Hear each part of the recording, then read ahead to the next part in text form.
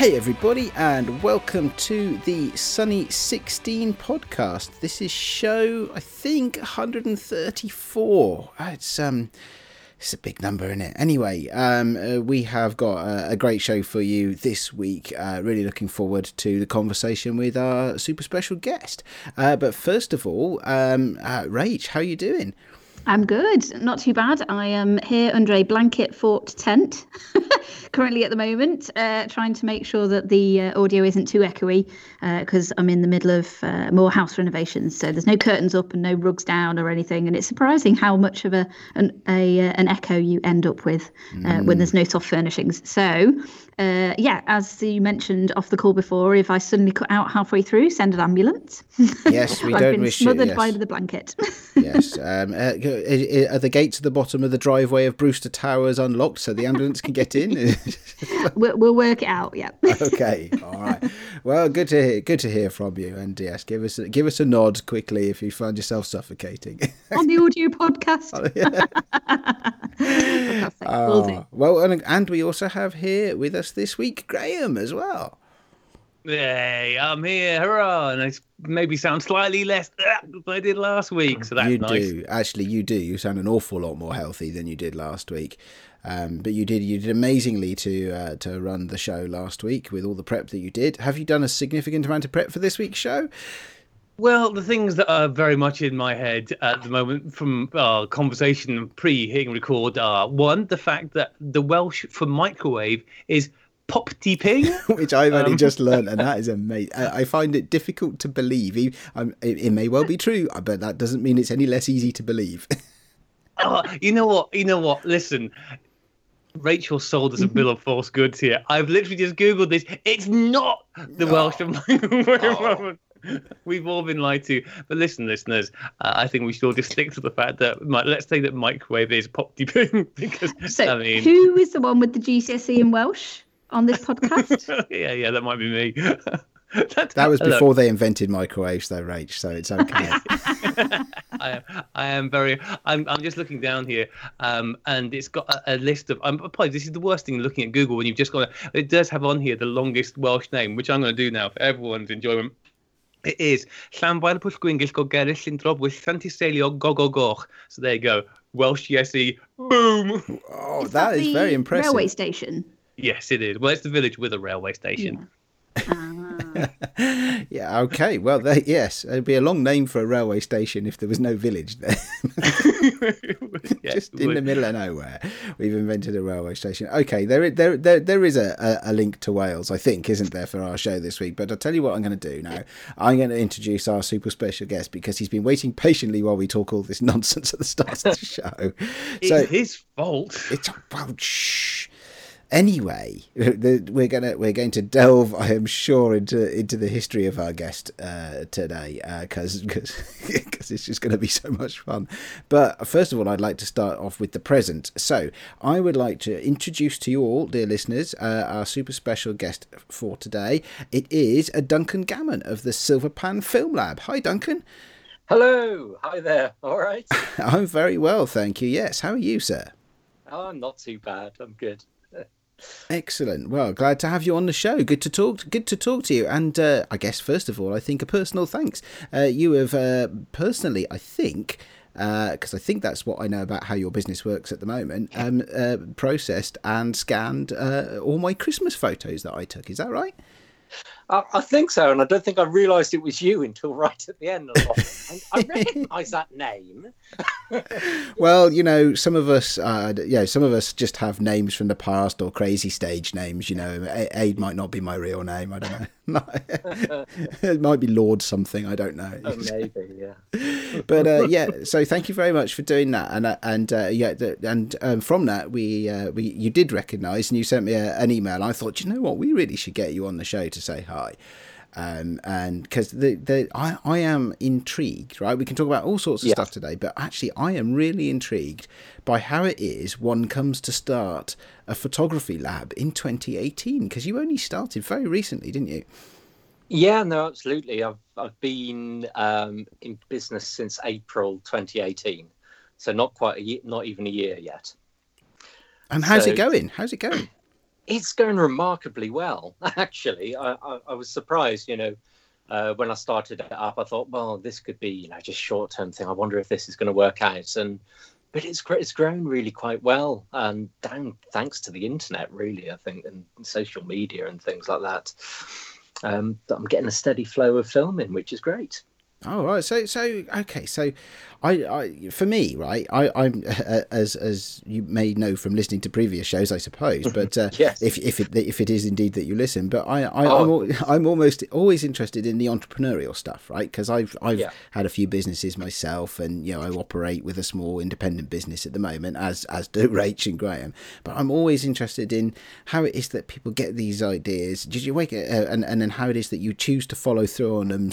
All of that sacrifice and investment that you have to make to start a new business, and I just have to ask. Can't think of any other way to ask this, but what on earth possessed you to start a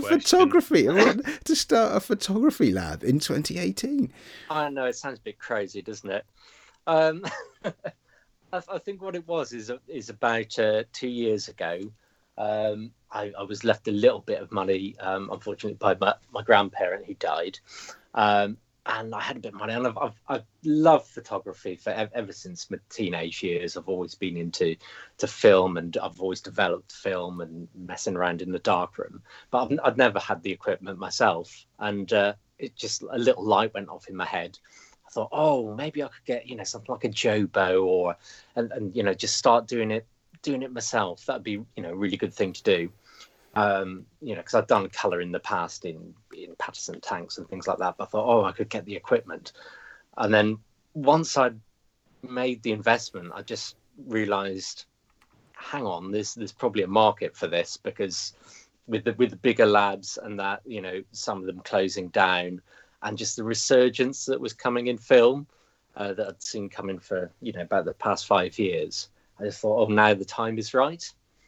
I thought, I could give this a go and start offering these processes to the general public.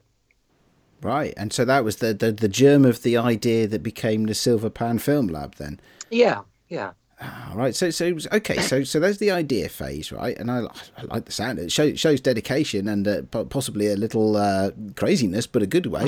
Yeah. Right? So what's the next step then? How is it so you've got some kit then, I suppose, that you've bought. Was that sufficient, or did you have to go out and invest in more and to get started commercially? Well, I think what really spurred it on is because until now, I mean, your only options have really been for like the home user has been home processing in tanks and trying to control the temperature, or the really big mini lab machines like your Noritsus and Frontiers and things like that, which obviously take 40 litres of chemicals in one go, and a big industrial machines. But I'd heard about this machine that was hand built in Germany called the Filmomat. Don't know whether you've come across that before. I haven't. I don't know whether Rach or Graham, they're closer to some of these things than I am. No, never come across that. Good name, though, the Filmomat. Where was it from? Sorry, Duncan. It's a guy built some called Lucas Fritz builds them in Germany. It's called the Filmomat, and it's like an improved Jobo, I would say. So it's a small machine. You can do up to 2 films at a time in it, but it's fully automated, and you can program in any process you like into that machine. So it's like a fully automatic, temperature controlled film processor that you can program yourself, which basically sits on your desktop. And once I'd seen that, and I ordered that, it took a while to be handmade in Germany. I think there's only about 20 or 30 that he's made so far since he started making them. But it's an incredible piece of kit. Wait, so you found somebody that is actually making automated film lab equipment in Yes. That's I had no idea anybody was still doing that. I thought we were on a hiding to nothing when all of these big old machines died once and for all. Absolutely, yeah. No, so that that really spurred. That's the genesis of the lab, really. I think without that, Like you say, it would be crazy to go from nothing to buying a Frontier or a Noritsu and trying to set that up. So this is the ideal first stage, really, and it's a great piece of kit. Like I say, because you can program any single process into it, and that's what's enabled me to offer some of the more kind of weird and wonderful film processes that would otherwise be really difficult to do in a big machine. So, like black and white reversal or cine film ECN2 process. And because you can tailor it down to just, 2 films at a time, you can do anything in it and not waste loads of chemicals. So that's really good. That's awesome. Actually, I've just clicked on a link. Oh, there you go. I've shortened 2 words into one. I've clicked on your website. And you've actually got a picture of this thing on the film processing page, which I hadn't seen before. Even though I have been a customer of your lab, I hadn't looked at the film processing bit. That's great. It looks like some sort of swanky hi-fi, doesn't it? If you replace those glass jars with valves, you'd have the best hi-fi amplifier in the world. Well, funny you should say that. I think on the website of the Filmomat, it's got a picture of his personal one next to all his vinyl records. Oh, really?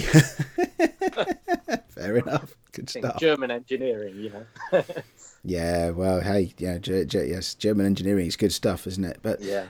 So you've got this. Well, I try. I think our listeners should just go to silverpan.co.uk and click on the link for the film processing page and look at the machine. But it looks like a pretty awesome machine, and if it's that customizable and you can do it all sorts of different forms of processing, different processes, as you say.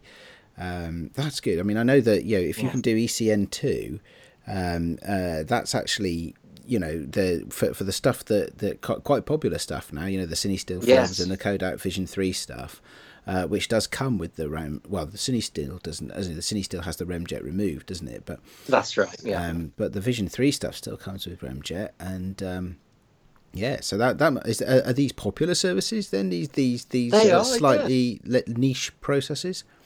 No, absolutely. I'd still say probably in line with probably most film labs around the country, C41 is still the most popular service that we offer. But yeah, there is a growing demand for this ECN2 processing done in the right chemistry. Because, of course, it can be processed in C41 once you've taken this REMJet layer off. But that does tend to lead to slightly shifted colours, which some people like, and the CineStill film itself, when processed in C41, will exhibit that.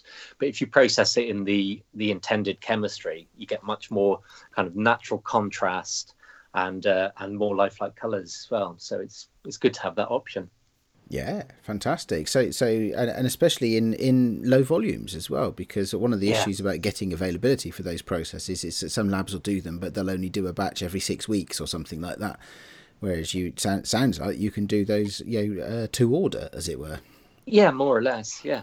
Cool. Okay, so you've got this crazy machine, and which was awesome, crazy, but crazy machine, and you can do all of these things. So what's the next step in setting up a business? You've got a rather smart graphic design on your website and things like that. So there's a whole branding exercise, I guess, is there? Oh, yeah, that all comes from a friend of mine, Johnny O'Rocket. I'm a kind of musician in my spare time as well, and he runs a record label called Rocket Recordings, and but he's also a graphic designer. So in the past, he's designed album covers for my band and things like that. So he helped out with the branding and the design. That's his work. I thought I'd give him a shout. Oh, okay, fair enough. Yeah, absolutely.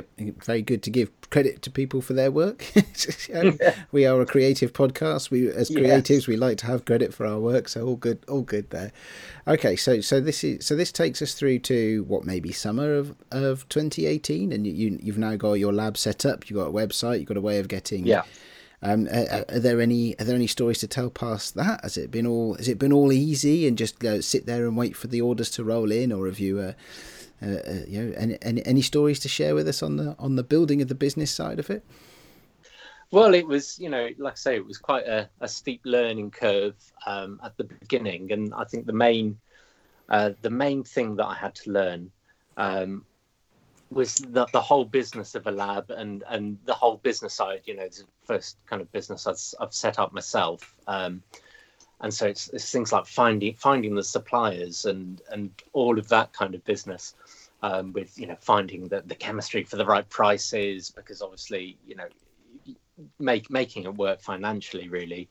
So making the contacts with some of the bigger suppliers such as Tetanol and Swains and people like that, and finding these esoteric chemicals and how to buy them in bulk. And I think one of the first things I found when I set it up was thinking, I need some of those negative sleeves, that you get from the mini labs rather than the Kenro sleeves. I thought, setting these things up, you just don't even know what to call them. So trying to search up in Google, and then eventually finding a supplier and realizing that the amount that you have to buy as a minimum order probably lasts me 10 years.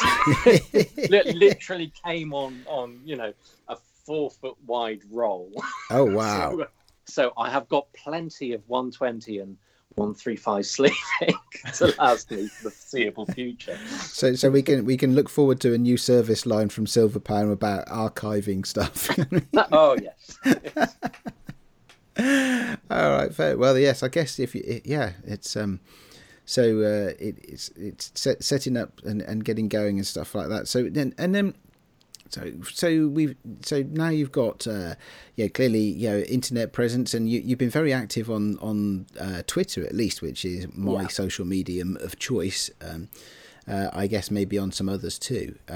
And is that, I mean, we have a lot of interaction with the film photography community from this podcast, because and it's great. I mean, we love the interaction we get from the community. It's why we do it in a lot of ways. Has that been a very positive experience for you? Oh, absolutely. I think Twitter in particularly, Instagram, and a bit of Facebook as well.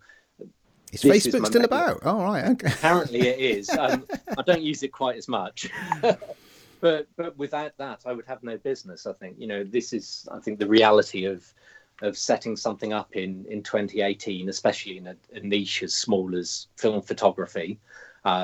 You can reach the people that are really passionate about the thing you're passionate in incredibly easy on social media. And I think literally probably all of my custom so far has been through those social media channels, and then recommendations that have followed on from that. So it's just a fantastic community, and I really enjoy engaging with people through Twitter, and that is such a friendly, close-knit community. And like Rachel's tag, the shoot film Be Nice, like at the awards last week. Just things like that have introduced me to so many interesting people. And it's all very friendly and a good way of doing business. Yeah, it is. I mean, I guess we had our show last week, the Sunnies Awards, celebrating all the stuff that was good about the film photography community. So, it is a great place to be, good networks to be made with people with similar things in mind and complementary things in mind as well. Yeah. So in a world then, in a world where you've got a lab and you're building a community online and it's all great and it's coming out, I noticed that you've developed an offering, if you like, what marketers would call a differentiation, which is in big and bold in bright orange on the front of your website. Your film, your way, bespoke film developing and scanning for photography enthusiasts from the UK's newest specialist photo lab. I guess one day you won't be the newest, so you'll have to change that a little bit. At some point, you'll have to change that a little bit. But what's the thinking there then? What is it that you're aiming to deliver that is uniquely yours, or that makes a difference? Well, why is it that? Well, okay, let's ask it this way: why is it that our listeners should come to you to get their film developed and scanned and processed and all that sort of stuff?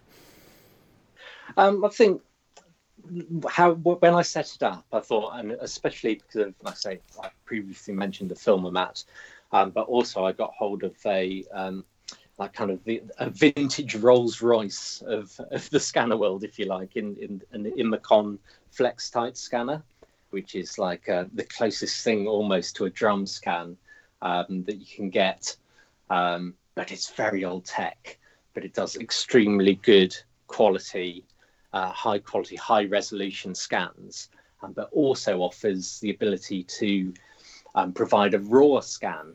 I know that when in the past, when I've been sending my film out to lots of great labs around the country, no fault with them whatsoever, but I always loved the geeky, if you like, the geeky bit of doing it or doing it yourself. And I love playing with different development techniques. I love playing with different scanning techniques.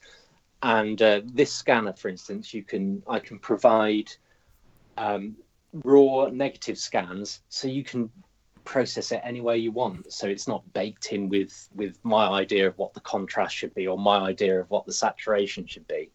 So that's an option.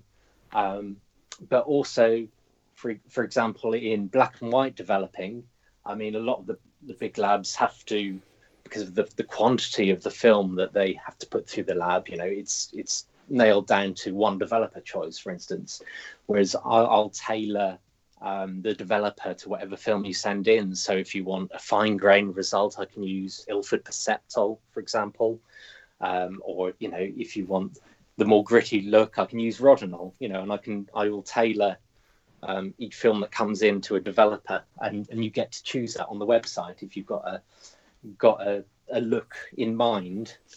So it's all tailored to exactly what you want, and I'm more amenable to try anything really. I can push film, pull film, and do the more esoteric processes such as black and white reversal.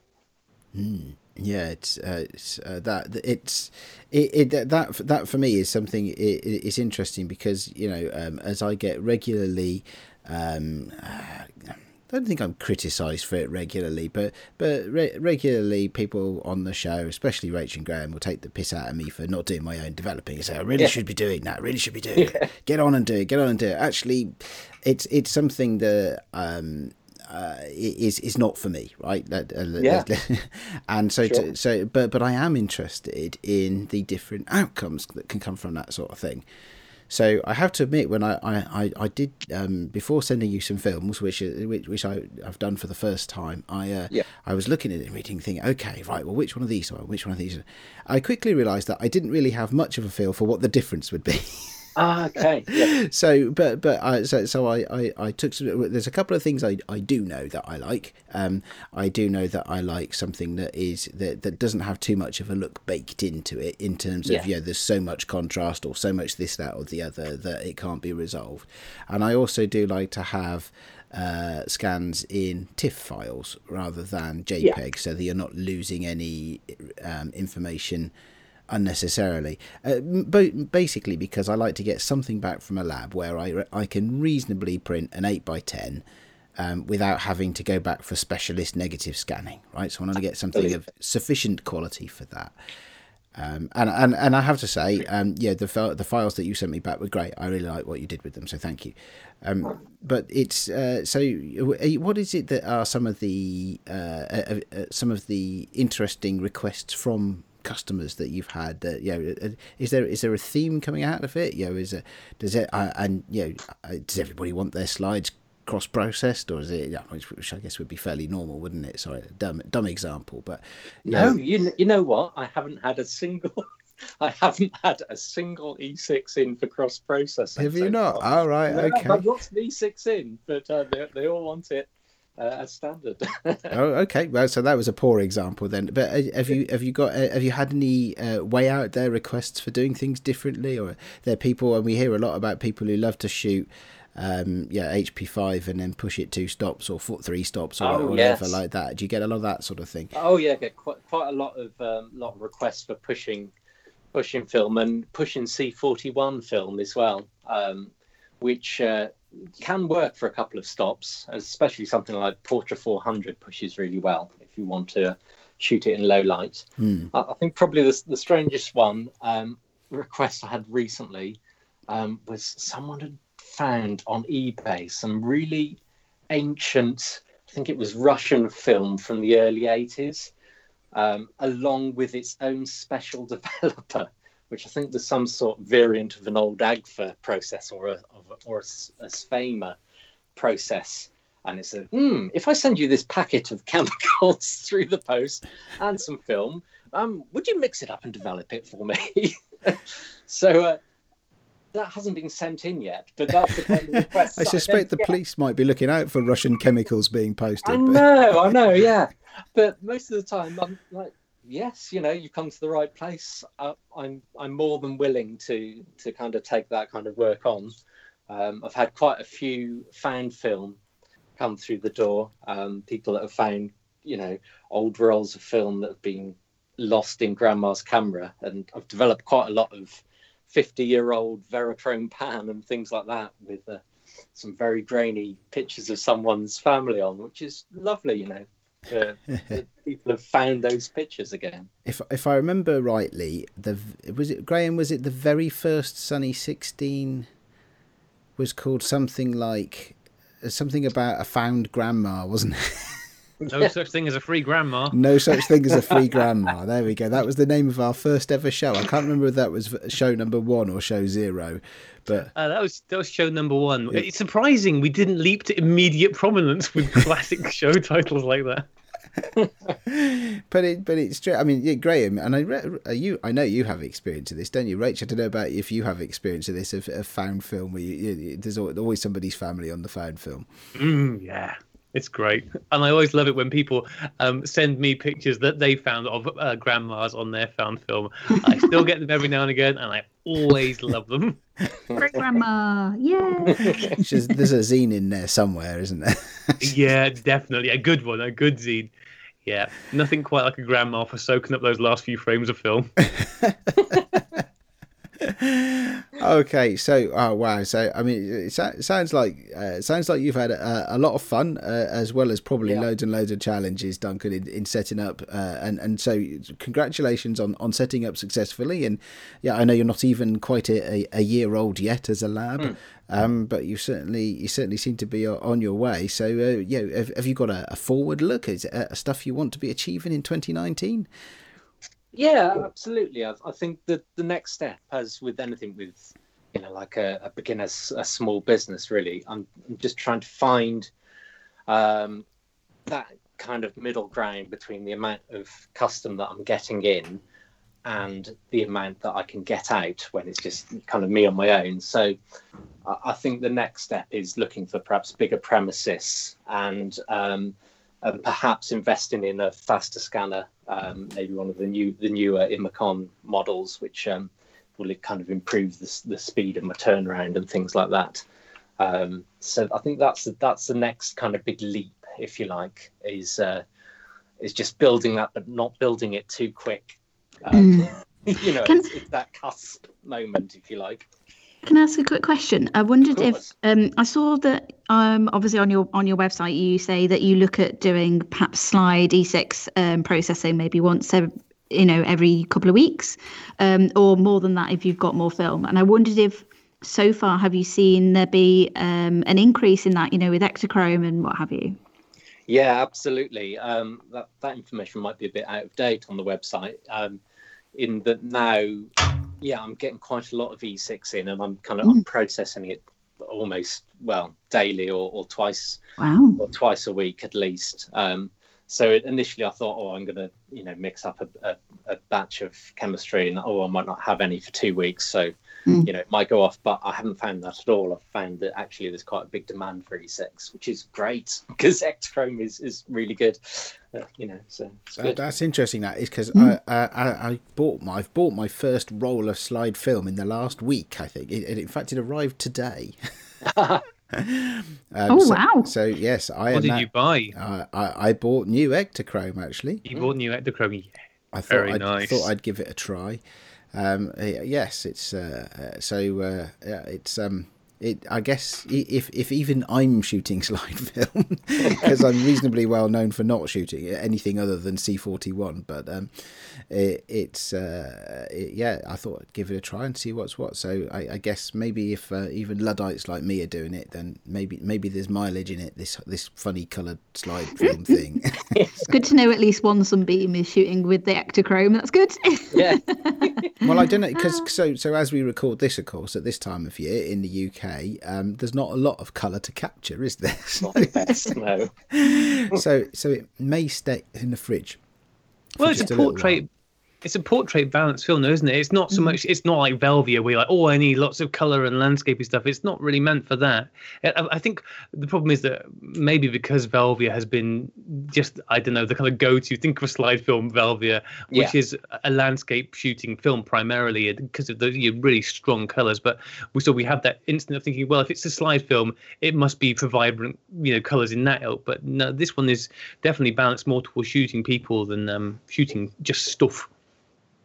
Oh yeah, definitely. I in fact I shot a roll over Christmas, just Christmas family pictures with flash even, and they turned out really natural colour, similar to Provia as well, another good colour slide film. Well, certainly taking photographs of people and using flash is something that is definitely on my top list of things to do. Although I have been experimenting more with constant lights over the holidays, but okay, so I can even use this Ektachrome stuff then can be flash, can I? That's interesting. Yeah, there you go. Get out and get flashing. I'm sure there's some great examples of people who've already been doing it. Duncan, a thing I really wanted to ask about, because I love the horrors of life, and I'm just trying to imagine that step, because speaking as somebody who home develops and with a reasonable degree of frequency messes things up and has things go real bad, to like, oh, there's no pictures on this at all, real bad, like literally black. When it's my film, that's okay. And on a couple of occasions, I've developed rolls of film for friends, and I've always been quite nervous about that. How do you make the step from doing, well, I'm just doing this for myself, to, oh, I'm going to take in people's precious film, and not just take their money from them, but take all of this time and effort and artistry that they put into these little bundles of magic, and I might just ruin them. One, how did you find the balls to take that step? And two, have you ruined anybody's film yet?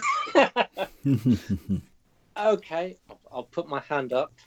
In the early days, I did have a bit of a disaster in the old changing bag film sweats. Shall we say? We've all been there. Oh yeah. It's difficult. Definitely. Difficult. So I've had that issue before. You've just got to be, when mistakes happen, you just got to be upfront and apologise to the customer and offer them their money back. Luckily, it's been an extremely rare occasion that's happened. I think one of the main thing I find as well is when it's your own film and you know what to expect on the pictures, you can instantly make a judgment. Oh, okay, yeah, that's what I did there.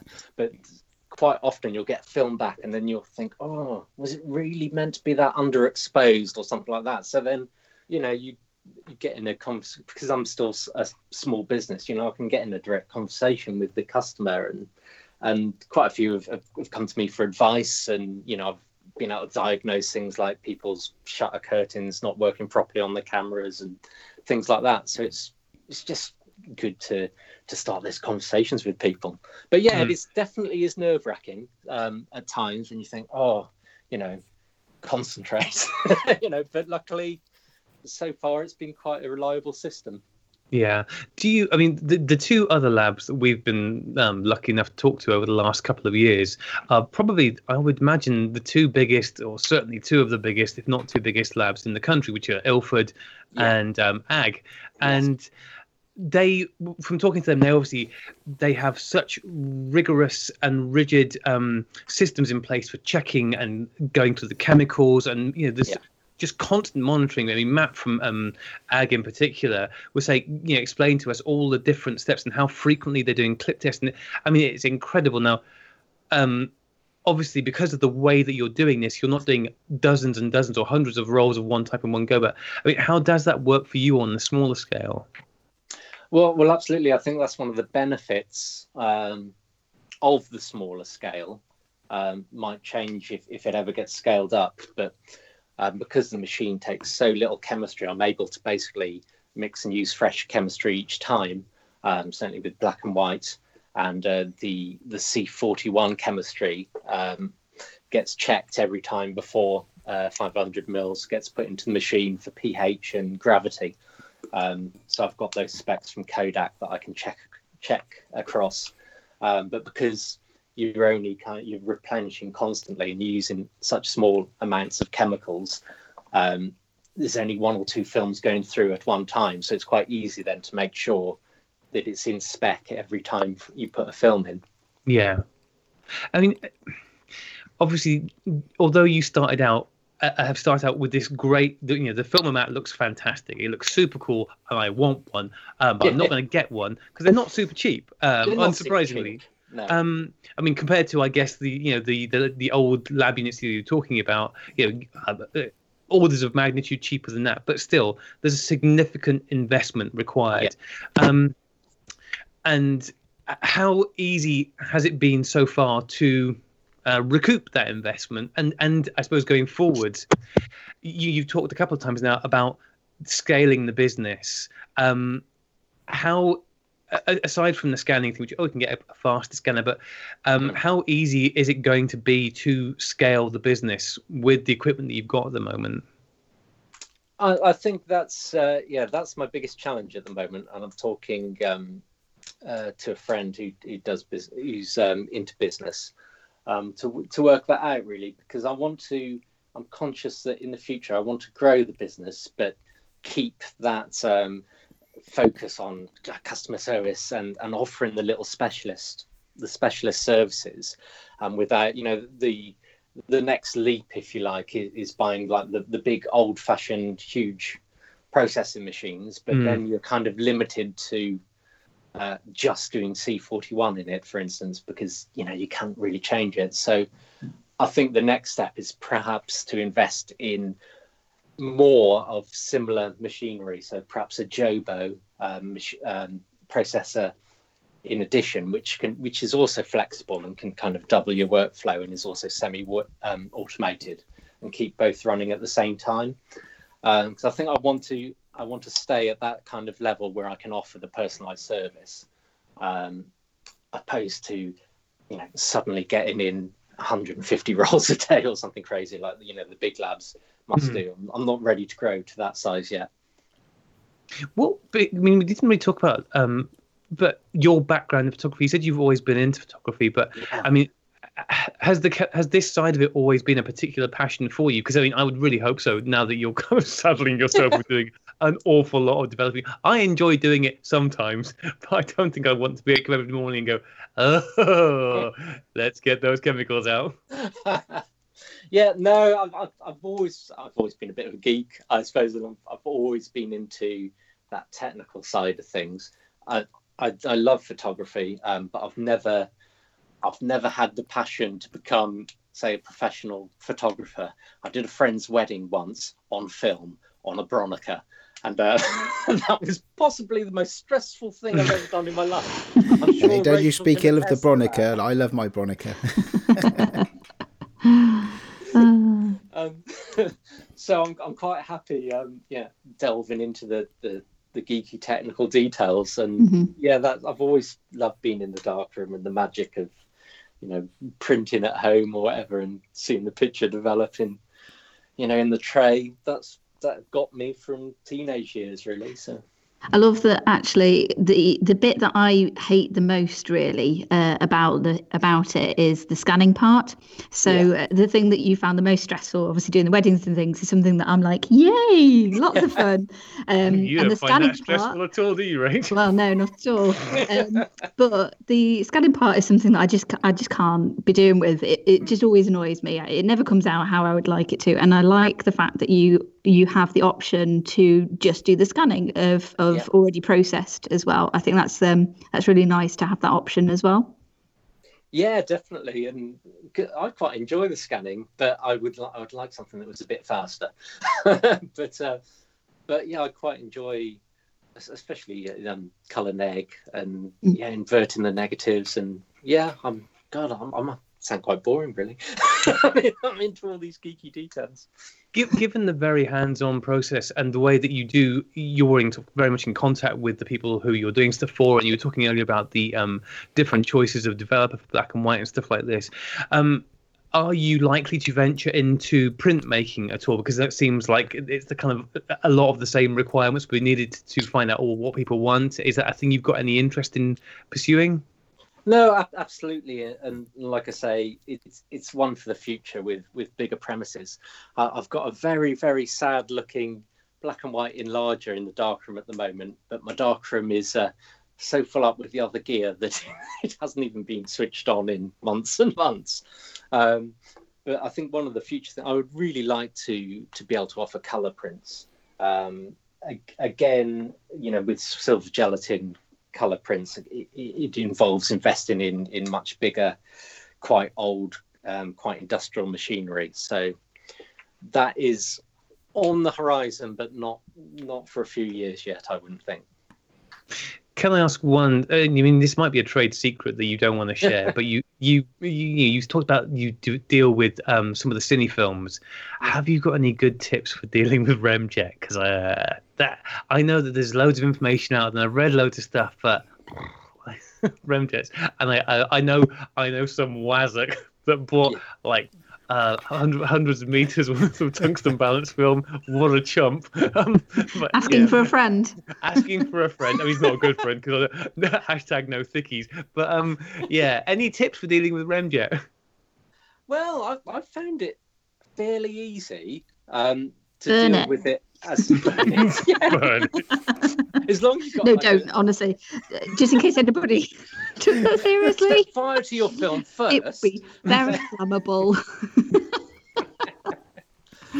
But like a slightly alkaline solution, I think even sodium bicarbonate or with a bit of washing soda as well can do as a home method, and just before you start processing, just soak it in that for about 30 seconds, then give it some very vigorous shaking, pour out. It should come out, the black Remjet should come out with that. Really? And then rinse, give it a good rinse, 6 or 7 rinses after that to make sure that all the alkaline solution is gone before you start developing. And then I find that at the end of the process, when you take the film out of the tank, hang it up, wet a microfiber cloth with a bit of water, and just make sure you wipe only down the backside of the film, and the very last bit of Remjet should come off with about 3 or 4 wipes. But it's important not to wipe the emulsion side, and then you should be all done. Then you say that so easy, but just the act of just wiping down one side of a whole roll of film. That was where I went a bit wrong, I suspect.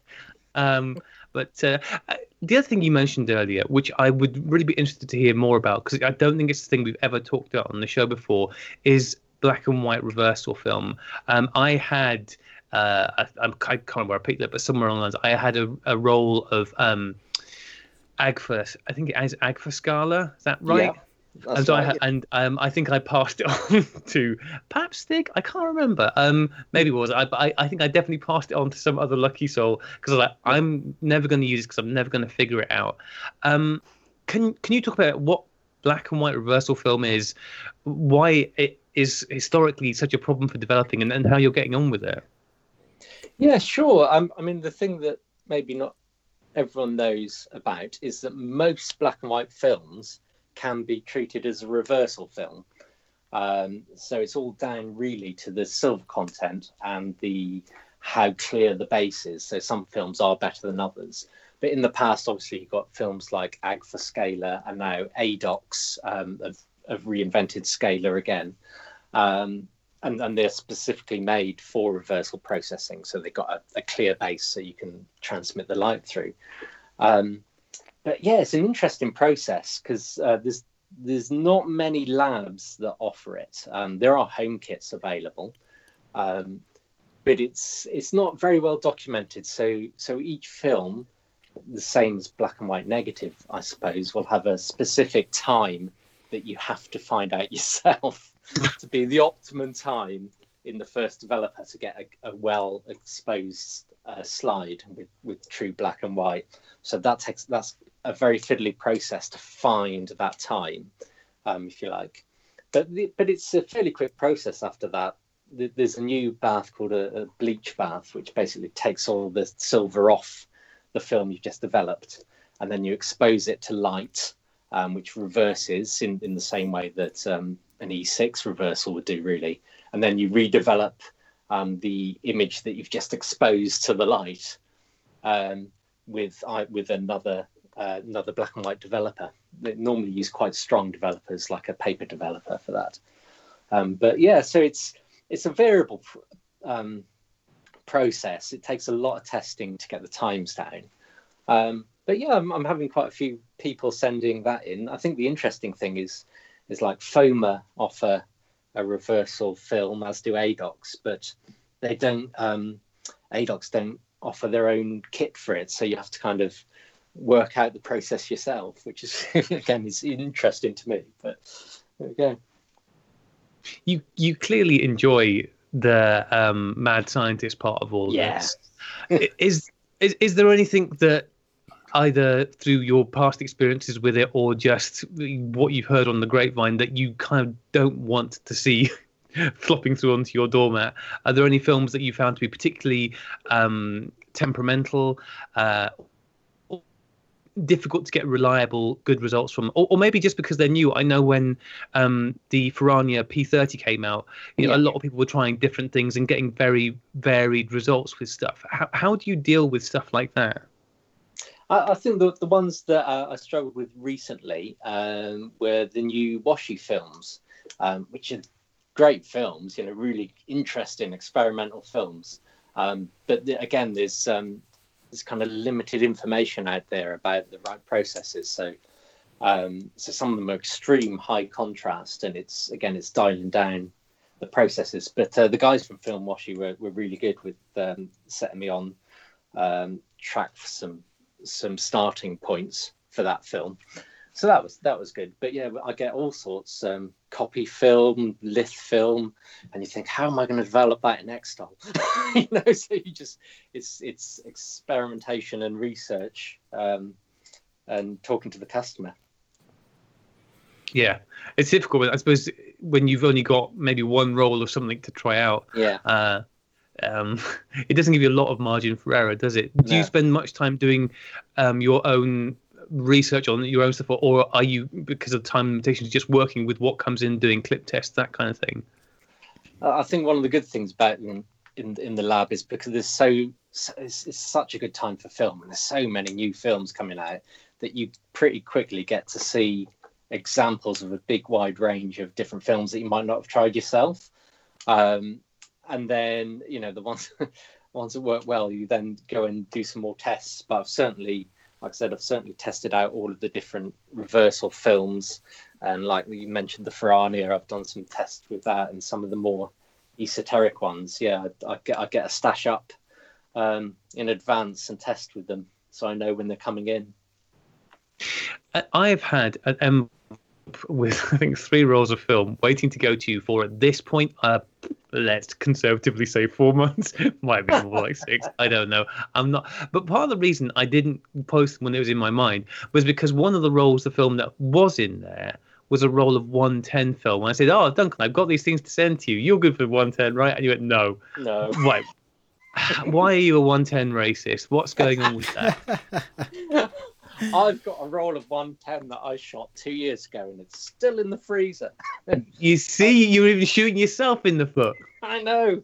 And the simple issue is that the machine uses Jobo reels, and you can't get. Now, I think you could in the past, and occasionally you'll see them on eBay, but you can't get ones that will ratchet down to 16mm to do 110. So my reels are all too wide to take 110 film. I can scan it, but unfortunately I can't process it. So yeah, that's the only format I can't really do. I can do 127, but not 110.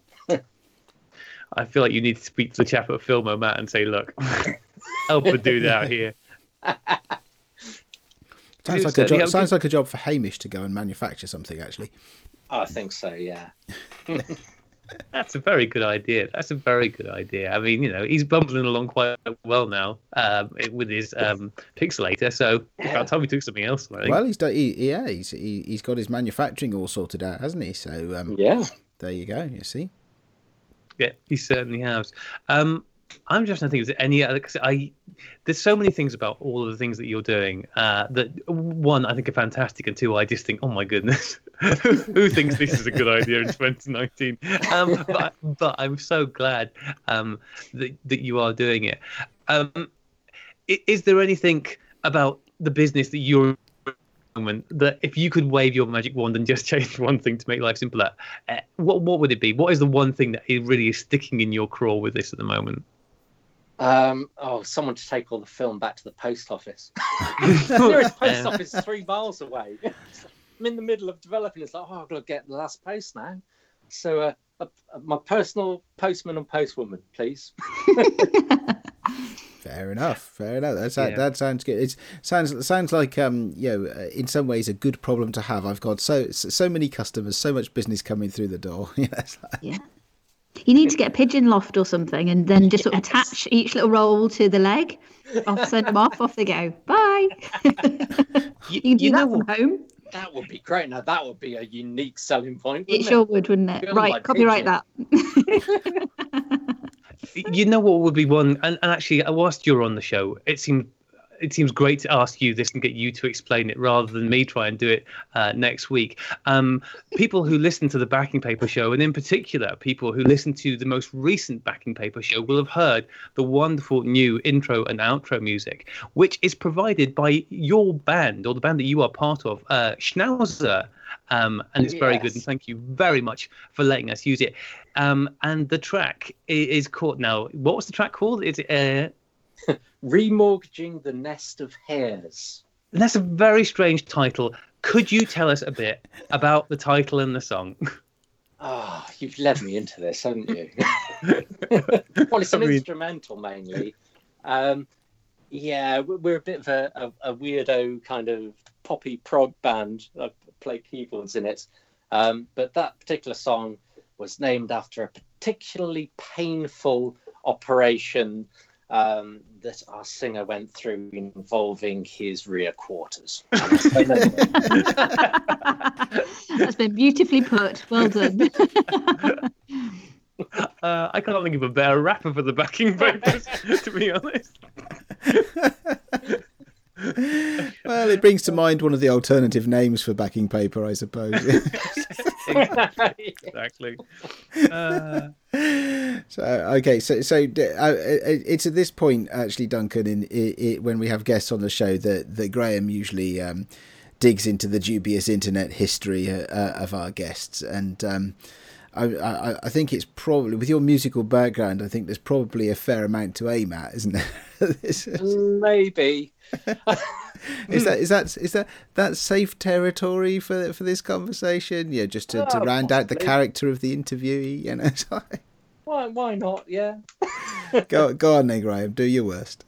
Well, no. And for starters, I would just definitely say, and I think I said this on the show last night, everyone should check out Schnauzer, because your music's on Spotify and on Bandcamp, and it's well worth a look. But also, we were talking to Duncan about his great social media presence, and he failed to mention MySpace, because Duncan's got MySpace. So if you search for Lord Gammonshire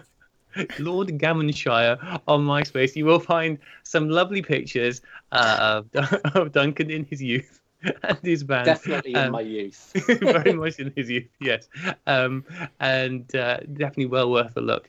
But yeah, the Schnauzer's music is lovely. It's it's all over the map. He's weird and wonderful, and every song is very different from the other. And it's perfect for Backing Paper, isn't it? Thanks, Rich. Yes, I mean, a song which is literally about a pain in the arse could not be better suited. And part of the reason we were talking about the Welsh stuff in the beginning is because that's where you started off your music career, was in Wales, which is hence the taste. And yes, I should apologise to the Welsh. I should apologise to the Welsh because I was misled into thinking that was the word for microwave, and it turns out it's an urban legend. So yes, thank you very much for correcting that.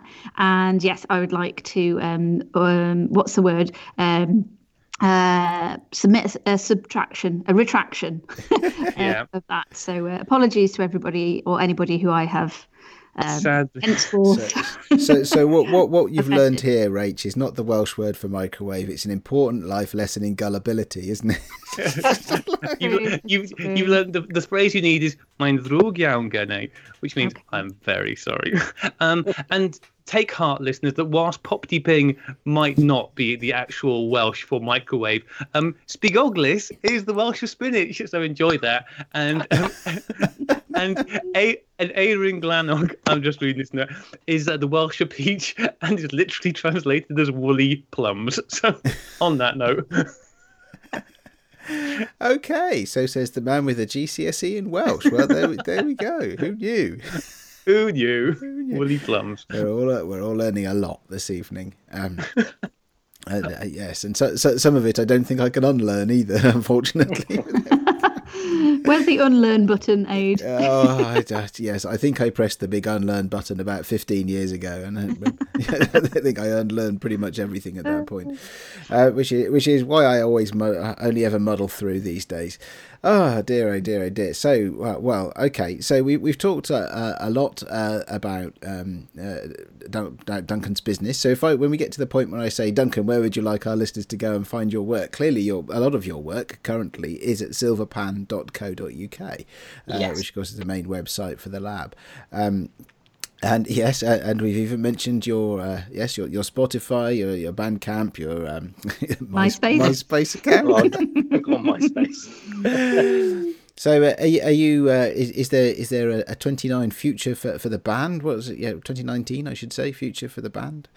It's Yeah, we're just recording our next album at the moment. Don't know when it will be out. But yeah, that's the next musical project for 2019. Okay, so you're looking at a busy year then, aren't you? Yeah. In a good way. It sounds like you're having good fun with it all, though. It is fun. It's great fun. Yeah. Okay, all right. Well, I tell you what. Thank you for coming on the show. That's been great. It'd been great to talk to you. Great to hear the story about how it is that one manages to start a film lab in 2018, which is 19. Oh no, you started in 2018. Apologies. That'd be quite quick. We're only 2 weeks in. 2 weeks. 2 weeks in, and everything's going well. Good, excellent. So, I tell you what, Rach, you haven't had a chance to ask many questions of Duncan, or even is there a sort of musician to musician thing going, like conversation to be had there, or anything like that? No. Maybe not the music side of things. Just it was great to have your track for Backing Paper. Thank you very much for submitting that. That's lovely.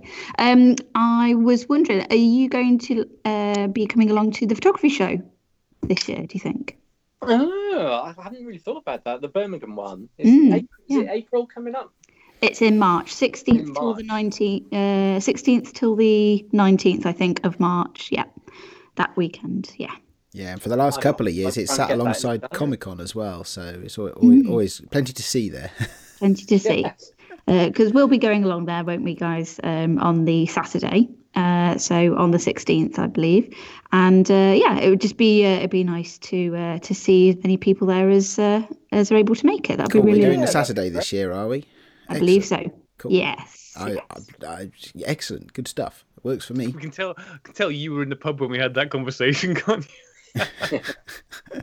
Who, me? Well, no, we did talk about it, didn't we? Yes, but yes. But we were in a pub. But we were, yes. Although I think actually not all of us driving, but I was certainly driving that day. But it's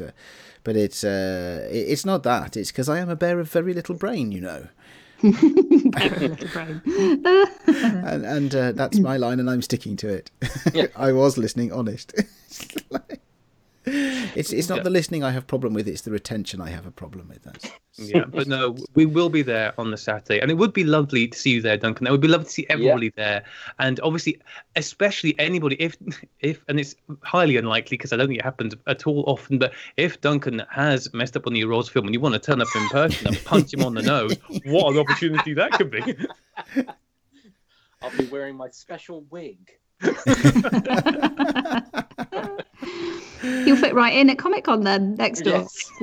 Yes, excellent stuff. All right, cool. Well, as I say, thank you very much for coming on the show. It's been great to talk to you. All our listeners should go and see the Silver Pan Lab. It sounds like there's a lot, especially for people who maybe are not into doing their own developing but have an interest in the experimental side of it. It sounds like there's a lot to be gained from working with Silver Pan Lab. And wish you the very best of luck for 2019. And I hope that 2019 is as positive for you as the start for the business in 2018. Well, thanks very much. And thanks for having me on the show. It's been real fun. Oh, well, Absolute pleasure. Glad you've enjoyed it. So now it turns out that we have started this show and now come to the end of it without any of us doing any show notes. So any volunteers for trying to guide us out of this thing? Oh, good grief. 134 shows. Aid, come on, you can do this. I believe in you. Just, feel the force. I will give it a shot. I will give it my best shot. So, first of all, is there any other business? Rach? No, I think we're good. We're good for this week. Graham. Thank you very much. No, I've got my woolly plums out there. I'm all good, thank you. Okay, didn't need to hear that, or the mental image that came along with it. All right, another thing I can't unlearn for today. Right, so it has been show 134 of the Sunny 16 podcast. You can find us on the internet, Sunny 16 podcast, pretty much everywhere, although I don't think we've got a MySpace page. We should probably start one of those, shouldn't we? Can you still even start MySpace? Yeah, still going. Well, Tom will be your friend. I'll take what I can get. Okay, but we are out there. You can send us a mail, sunny16podcast@gmail.com. You can, of course, go to our website, sunny16podcast.com, which I'm sure by now has got our blog post associated with the winners of the Sunny Awards and all their acceptance speeches. Has it, Graham? It certainly has, he says, assuming I'll definitely have done it by this time. Excellent. Very, very glad to hear it indeed. And you can, of course, get us on the social medias. Graham, you're looking after the Twitter, I think? Yeah, well, I mean, looking after seems like strong language, but I'm definitely there occasionally. Certainly got your tone of voice at the moment. Yeah, I've been apologising for you today, Aid, after you said mean things about Em and Hamish's podcast, so I've been able to deal with that. I didn't say anything about him. I remain strictly anonymous. Well, some people managed to, somehow figure out that puzzle. But anyway, I haven't been on Twitter today. Is there a bit of a Twitter storm waiting for me? Have you heard of Jeremy? Oh, hi, Jeremy. Yep, definitely. And hi, Hamish and Em as well. It's all in jest, boys. And anyway, after listening to the podcast where we were actually Graham, you and I were much maligned on that podcast from Hamish and Em. Exactly. So turnabout is fair play. I think so. Rach, they bigged you up a lot, Rach. It's, they're big fans of yours, Hamish and Em. So less so of me and Graham, I think. I mean, it's fair enough. It is fair enough, absolutely. At least they got it right. So yeah, you can get. So where are we? Oh, we were closing the show. Yes. Graham is on the Twitters, and I'm on Twitter as well, but usually I'm just under Aid968, which is my Twitter handle. Rach, you're out there too, of course, on Twitter, and you looking after Facebook? We've had a few Facebook messages this week. That's right. When we get some Facebook messages in, sometimes I send them over to you guys so that we can check on things if there's queries and questions and things. As much as I'm able to, I do try and keep an eye on that, and obviously post any links to various things that seem interesting or might be of interest to the group. And yes, on Twitter, obviously, you can find me as Little Vintage Photography. My Twitter handle is Vintage Photo Co. now. Absolutely, yes, and yeah, congratulations for being. And I'm going to get this wrong because I haven't got it on the screen in front of me.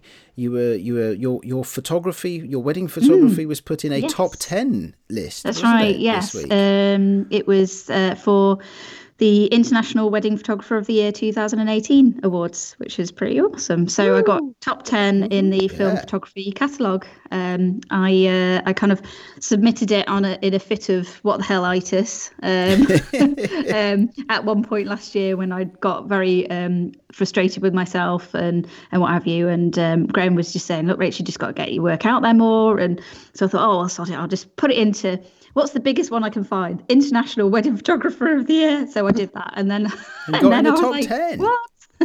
Yeah, so top 10 in the film photography category, it was brilliant because actually that was a new category this year, and it was just awesome. When I saw that, I thought, well, that seemed like a sign really to at least just submit. And as they say, you have to be in it to win it. So it was. I didn't win, but I did get my top 10 place. So I was very pleased about that because that's a global thing. So I was pretty chuffed. And very well deserved, Rach. Very well Thank deserved. you very much. Thank you. Congratulations. So that's good. Yeah. So and I'm sure we've got who's on the Instagram at the moment, then, Graham. Eric is looking after the Instagram. Okay. Hi, Eric. Yes. Yep. And Matthew is keeping our website, all the posts on the website for the shows go up on there, and doing some strong work, some strong, amusing Photoshop work. Always worth a look to see the pictures that accompany the shows each week. He's very much off the reins there, and we need to find a way to maybe get him back on those reins. But who has the time? He has the time indeed. Okay, we should do it. Sorry, Aid. I know you were just about to close the show, but I thought a very quick reminder that obviously we're doing the Cheap Shots Challenge at the moment. We're in the theme of fashion, so just to keep going out there and getting your shots taken, ready to send over, and we will obviously talk them through on backing paper. Yeah. Okay. Well, I'm totally all over that. Me too. Excellent. I'm glad we got that all agreed. Right. Okay, and on that note, folks, we are going to play you out now with music from Rocha, Rach's band, and you can get their album Promises I Should Have Kept on Amazon, Spotify, iTunes. Mm-hmm. Absolutely. Excellent. I can remember the credits. As always, it has been an honour and a privilege to talk to you all. We will be back next week. Goodbye. Goodbye. Bye.